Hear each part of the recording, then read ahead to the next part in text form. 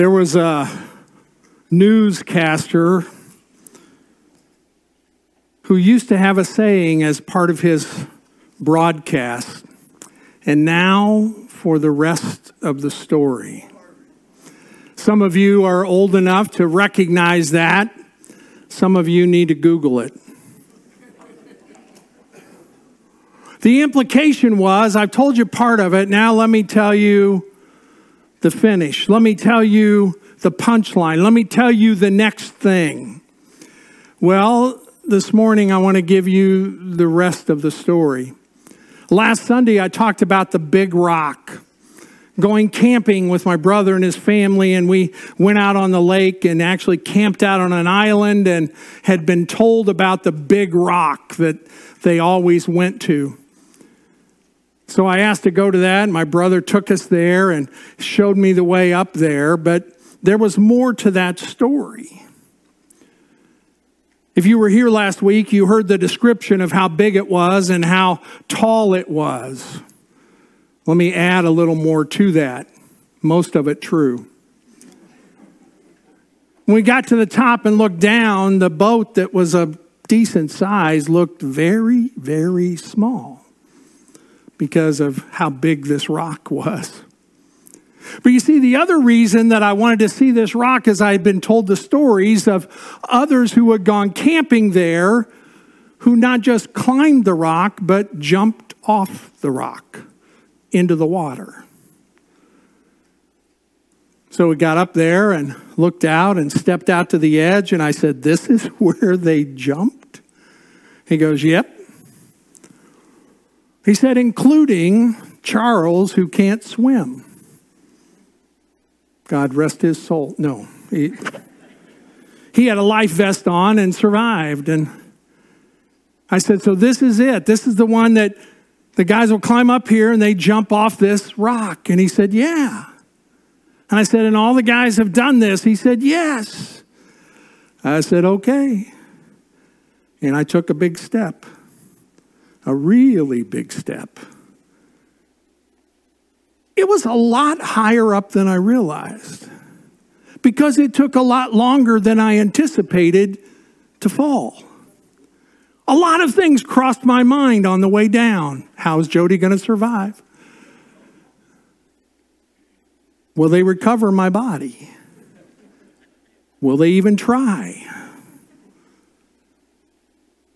And it was far enough up that even with a life vest on, when I hit the water, I went way under.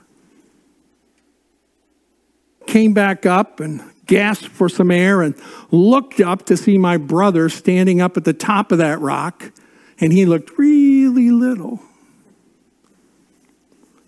And then I had this great satisfaction as I swam over to the boat that I had done it. I didn't just climb the rock, I conquered the rock. I jumped off into the water and, as far as I could tell, survived. Got into the boat, looked up at my brother, and I'm going, "Come on." He jumped into the water. He swam over to the boat. I said, "That was amazing." And he got in the boat and he said, "I can't believe you jumped." I said, "You told me everybody did." He goes, "No. Not everybody has done it. I was sure you wouldn't do it." He said, "I had never done it." He said, "But after you jumped, I felt like I had to take that next step." Peer pressure is an amazing thing, isn't it? Especially among siblings. That step was a big step. Now, I've been known to say that one of the things you need to do is take the next right step. I don't know to this day if that was the right step that I took, but it was the next step. Because there was nowhere else to go when I got to the edge of the big rock. And there was an incredible feeling while falling from that rock. It was an amazing feeling of freedom in the midst of terror. When it comes to freedom, when we recognize what freedom really means, it is both exhilarating and terrifying. Because there's responsibilities that come with freedom. And this morning I want us to take a look in the New Testament in the book of Galatians. Galatians chapter 5, at the steps to freedom and what God has provided for us with the freedom he has given to us. The steps to freedom that we can follow, that we need to follow to be all that God has designed and desires for us to be. We're going to take a look at Galatians chapter 5, verse 1, and then we're going to read beginning at verse 16 to the end of the chapter. Galatians chapter 5, verse 1 from the English Standard Version says, "For freedom Christ has set us free. Stand firm, therefore, and do not submit again to the yoke of slavery." And then at verse 16, "But I say, walk by the Spirit, and you will not gratify the desires of the flesh. For the desires of the flesh are against the Spirit, and the desires of the Spirit are against the flesh. For these are opposed to each other, to keep you from doing the things you want to do. But if you are led by the Spirit, you are not under the law. Now the works of the flesh are evident: sexual immorality, impurity, sensuality, idolatry, sorcery, enmity, strife, jealousy, fits of anger, rivalries, dissensions, divisions, envy, drunkenness, orgies, and things like these. I warn you, as I warned you before, that those who do such things will not inherit the kingdom of God. But the fruit of the Spirit is love, joy, peace, patience, kindness, goodness, faithfulness, gentleness, self-control. Against such things there is no law. And those who belong to Christ Jesus have crucified the flesh with its passions and desires. If we live by the Spirit, let us also keep in step with the Spirit. Let us not become conceited, provoking one another, envying one another." Verse 1, "For freedom Christ has set you free." We've been freed from the bondage of sin. We've been freed from the bondage of self. We've been freed from the bondage of past to live freely. Not just a slogan, not just a saying, not just a bumper sticker, not just a t-shirt, but to literally and truly live free. So what does that mean? These steps to freedom. Number one, you have to believe you are free. When someone says, "I forgive you," you have to believe they've forgiven you. If someone says you're free to go, you have to believe you are free to go. There's a TV show, one of those on the Food Channel. It's evident that I like to watch the Food Channel, and I like to eat while I watch the Food Channel. And one of those is a thing called Guy's Grocery Games. Any of you seen that one? It's okay to admit it. It's not sinful. And at the beginning of that, as the four people start out in the game, they have been told that after I say 3, 2, 1, go, the host doing this, then you can take off. But he always does it in a tricky way. He'll use the number 3 describing something, and 2 and 1 and somewhere go. And sometimes they're just standing there for several seconds after he said go, and they have a limited time to complete the task they've been given. Because they don't really believe that they are free to go. Because there's a penalty if you go too early. So they sit there starting and stopping, wondering, is it okay to go? I think an awful lot of us are following Christ that way. He said, it is for freedom that I set you free. It is for freedom that I've forgiven you. It is for freedom that I died for you. And it seems like a lot of us are still stuttering at the starting line. Is it really okay to live this way? You have to believe that you are free. You have to believe that you've been given this freedom in Christ. Verse 1, for freedom Christ has set you free. So live freely. You've been set free by Christ through the Spirit, as verse 16 declares. I say, walk by the Spirit, and you will not gratify the desires of the flesh. The Spirit speaking, living with, for, and in Christ, and the Holy Spirit in you. The flesh describing our personal, selfish desires and that which is against what Christ desires and designed for us. You have to believe you are free. You have to go against the lies of Satan that says, they're free, you're not. You ever heard that? Well, yeah, it's okay for them to live freely, but not you, because, and you get reminded of your past.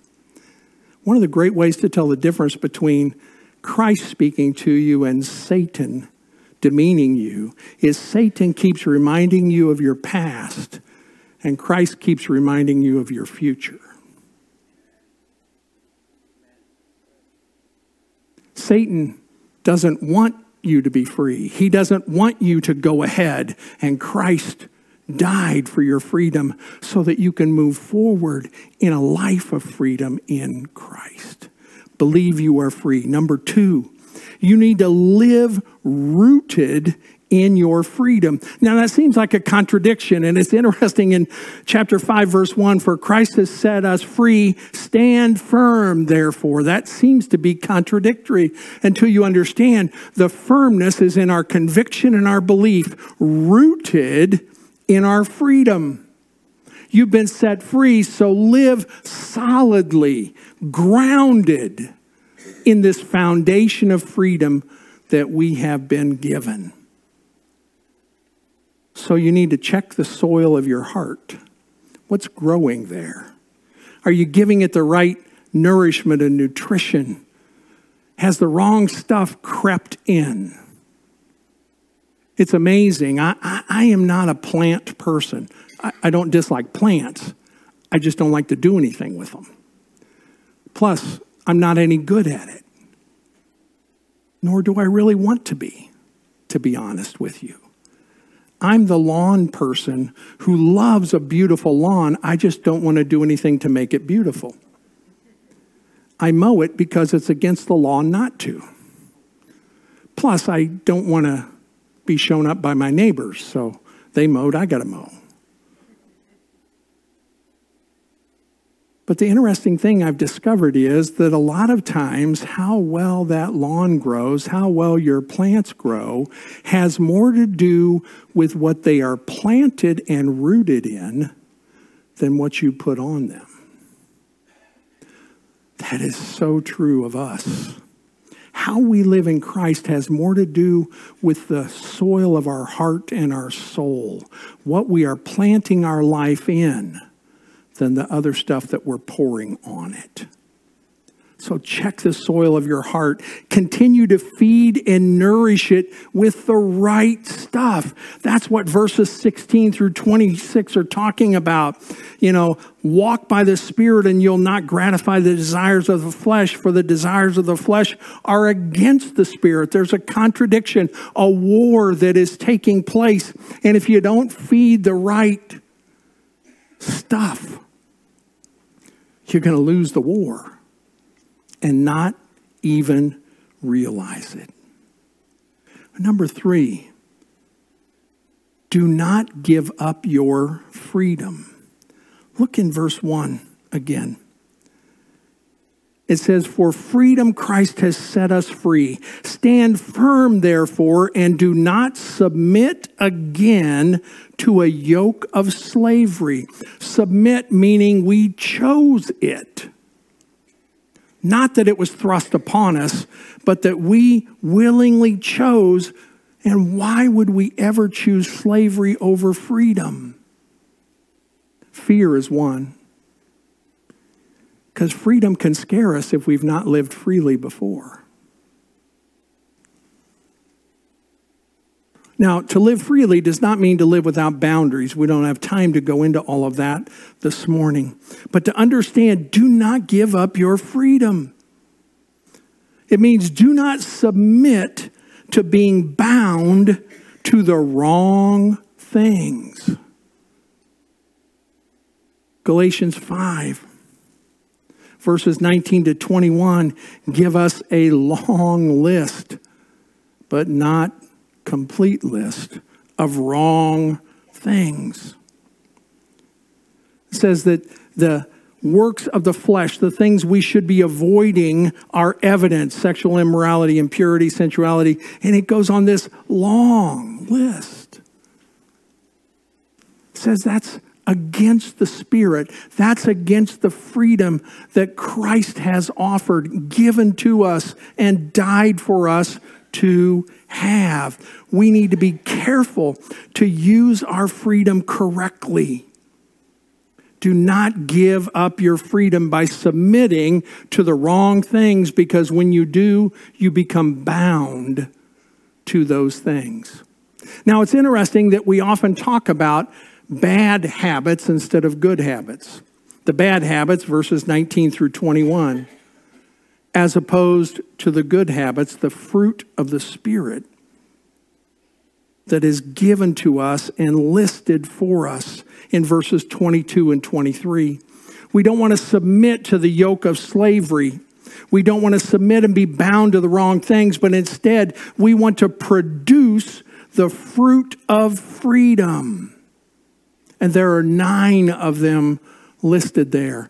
And that list gets even longer when you realize all the things that those 9 things produce. The fruit of the Spirit, the fruit of freedom: love, joy, peace, patience, kindness, goodness, faithfulness, gentleness, and self-control. That's what we should be striving for. That's what we should be looking for. Instead of saying, as often as we do, don't do these things, the list of the things we don't want to be bound to, we should be saying instead, live in these things, the fruit of the Spirit. If your focus is on what not to do, you'll still do it. But if your focus is on what you should do, that'll begin to be what you follow. One is the flesh, personal, selfish, sinful. One is the Spirit, as God designed and desires for us to live. His desire is for us to live in love, showing it, sharing it, believing it, which produces joy, which produces peace, peace in our spirit. We can't control the actions of others, but we can influence them. And we're not going to influence them by the first list, but only by this second list in the fruit of the Spirit. Patience. I shared with someone this morning as I was studying and reading, I came across this definition of patience. We generally think patience means being able to wait it out. Right? You think of patience, you think of holding on. The definition that this really is, the word picture that's used is not just waiting, but your behavior while you are waiting. Now, to be honest, I'm more convicted by that definition than just waiting. It's one thing to wait. I can hold on. I can grit my teeth. I can not like it at all. But if patience has to do with my behavior while I'm waiting, my focus changes. It doesn't just mean I'm waiting it out how much longer, like we do the countdown to the service. And even if you don't want to, you have a tendency to look at that and you're counting with it, counting it down. My last church, our children were in worship at the beginning of worship, and they got into this habit of counting down the last 10 seconds out loud. I mean, they were doing it, and then they would cheer, and at first I'm like, oh, come on. Then I went, how awesome is that? They were counting down, going, yeah, now we can worship. I like that anticipation. That's another message, not this one. But patience means, how do I live while I'm waiting? Because the waiting sometimes is not the stuff I like. So what am I doing in the midst of that? Living in the flesh, the wrong list, or living in the spirit, the right list? You also need to use your freedom to change lives. See, if I believe that I'm free, if I live rooted in my freedom, if I make sure I don't give up my freedom, focusing on the wrong stuff, then I will change lives, starting with mine, when I use this freedom. To use this freedom, Romans chapter 12, verse 2 says, do not be conformed to this world, but be transformed by the renewal of your mind. Using your freedom to change lives means not living according to the flesh, the world, the things that are against what Christ desires, but living in the Spirit and the fruit of that Spirit. To use my freedom to change lives, and there was never a time in the history of us and our country that it has been more important for us to live using our freedom to change lives. Take a look at that first list, verses 19 through 21, compared to that second list, verses 22 to 23, that which to avoid and that which to produce. And look at the contrast. And notice that one of the things to avoid is divisiveness or division. We're not doing a very good job of that in our country right now. And it's not just them, it's us. We got to focus on this freedom, using this freedom to change lives, which means you and I need to be one who unites instead of divides people. That doesn't mean agreeing on everything, but I can be united with you as a brother or sister in Christ. I can be united with my neighbor who's not a believer, understanding I love him and that Jesus loves him without having to divide.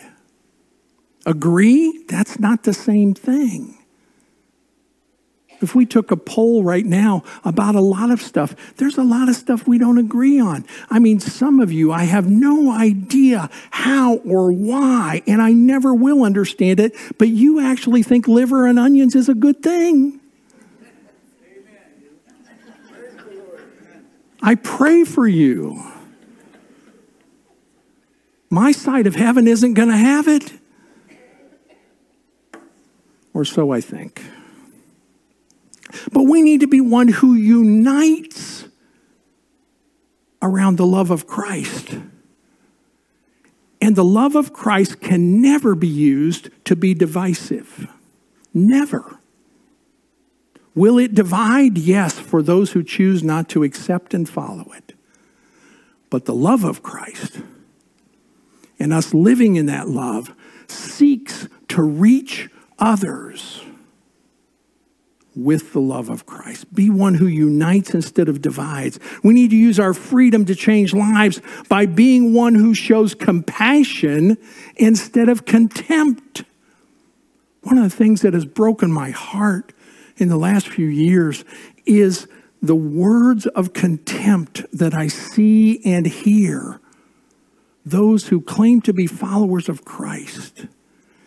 and those who claim not to be, the contempt for whoever disagrees with us. And if you love liver and onions, I love you. Please don't ask me to participate or even be around while you do. But to show compassion even on those we disagree with. To show compassion even on those who don't like us. Contempt never saved anyone. Contempt never drew anybody to Jesus, but compassion has, and it will continue to do it. We need to use our freedom to change lives by being one who is lifting instead of lowering people, by lifting people up instead of putting people down. You say they're wrong. They may well be. But Jesus went to the cross for all who were wrong. And while on the cross, Jesus said, Father, forgive them.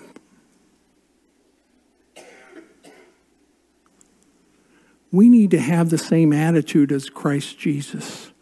That's freedom. That's the fruit of the Spirit. To be one who lifts. You seek to unite. You show compassion. You seek to lift others up. And they will be drawn to what motivates you to do that. Because they don't understand. They want to know, how can you do that? Only one reason, because of Jesus Christ and the freedom he's given me. So I got to ask a couple questions. Are you living in the freedom of Christ? And then, what are you doing with your freedom? Are you uniting others? Are you lifting them up? Are you being compassionate toward them? That's what we must seek. That's the fruit of the Spirit. Love, joy, peace, patience, and so on. It is for freedom you have been set free. So stand firm. Be rooted in that freedom. And don't submit. Don't give in to the slavery that Satan desires us to live in. It is for freedom that you have been set free. So let's live in that freedom. I've discovered something about freedom, and it's kind of represented with this. Because 3 weeks ago, with my permission, the doctor stuck a new joint where that hip used to be. It is now a foreign object that I gladly welcome. And each passing day, I have a little more freedom.